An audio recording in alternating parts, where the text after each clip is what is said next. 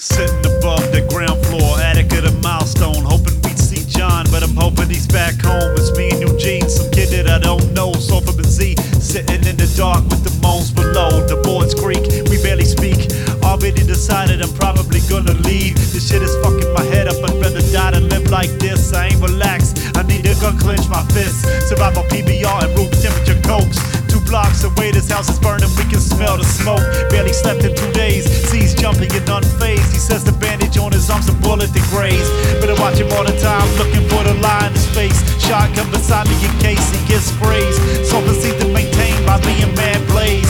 But I keep seeing my wife and nobody else can see her. But she's sitting in the corner looking sad with a knife. Can't believe the holes in the roof. It's like it's always light, always night, even with the sun out. Dead cop made it to the driveway, never got the gun out. Good, just another diversion from us. Hope these walls hold long enough to escape when the time comes. Few more hours, I'm done. Waiting for the right moment. No, it ain't gonna be fun.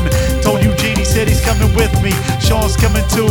He lives close, less risky. I'm going home to be with my fucking kids and know my wife will finally be done with this fucking shit. I know where I belong. It ain't on the run forever. I'd rather be where I belong. You ain't getting at it. It's clever. Z thinks I'm crazy, but I think he's getting detached. Wife got him a message and said the kids were at a grasp. Good for him. I wish that I could say the same. And this kid, we don't know. I'm about to throw him out. Nobody know his name. He repeats the same phrase, cries all the time, giving away our position. I wish he would die, but fuck that. No madman in the savage land. I'd rather not be that dude taking matters in his own hands. I got a plan. Let's head back north, make it past my exit, head through the woods east toward it.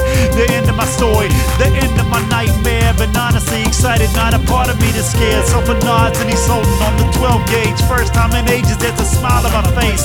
Window goes off, we throw a bag of cans on the other side. They start toward us, close as I come to a goodbye. We barely on the street before something grabs Eugene. Me and Sulfur keep running and barely a chance to scream. We get back to 85, trying to catch our breath. No goodbyes, quick hug, and then I head alone towards whatever's next.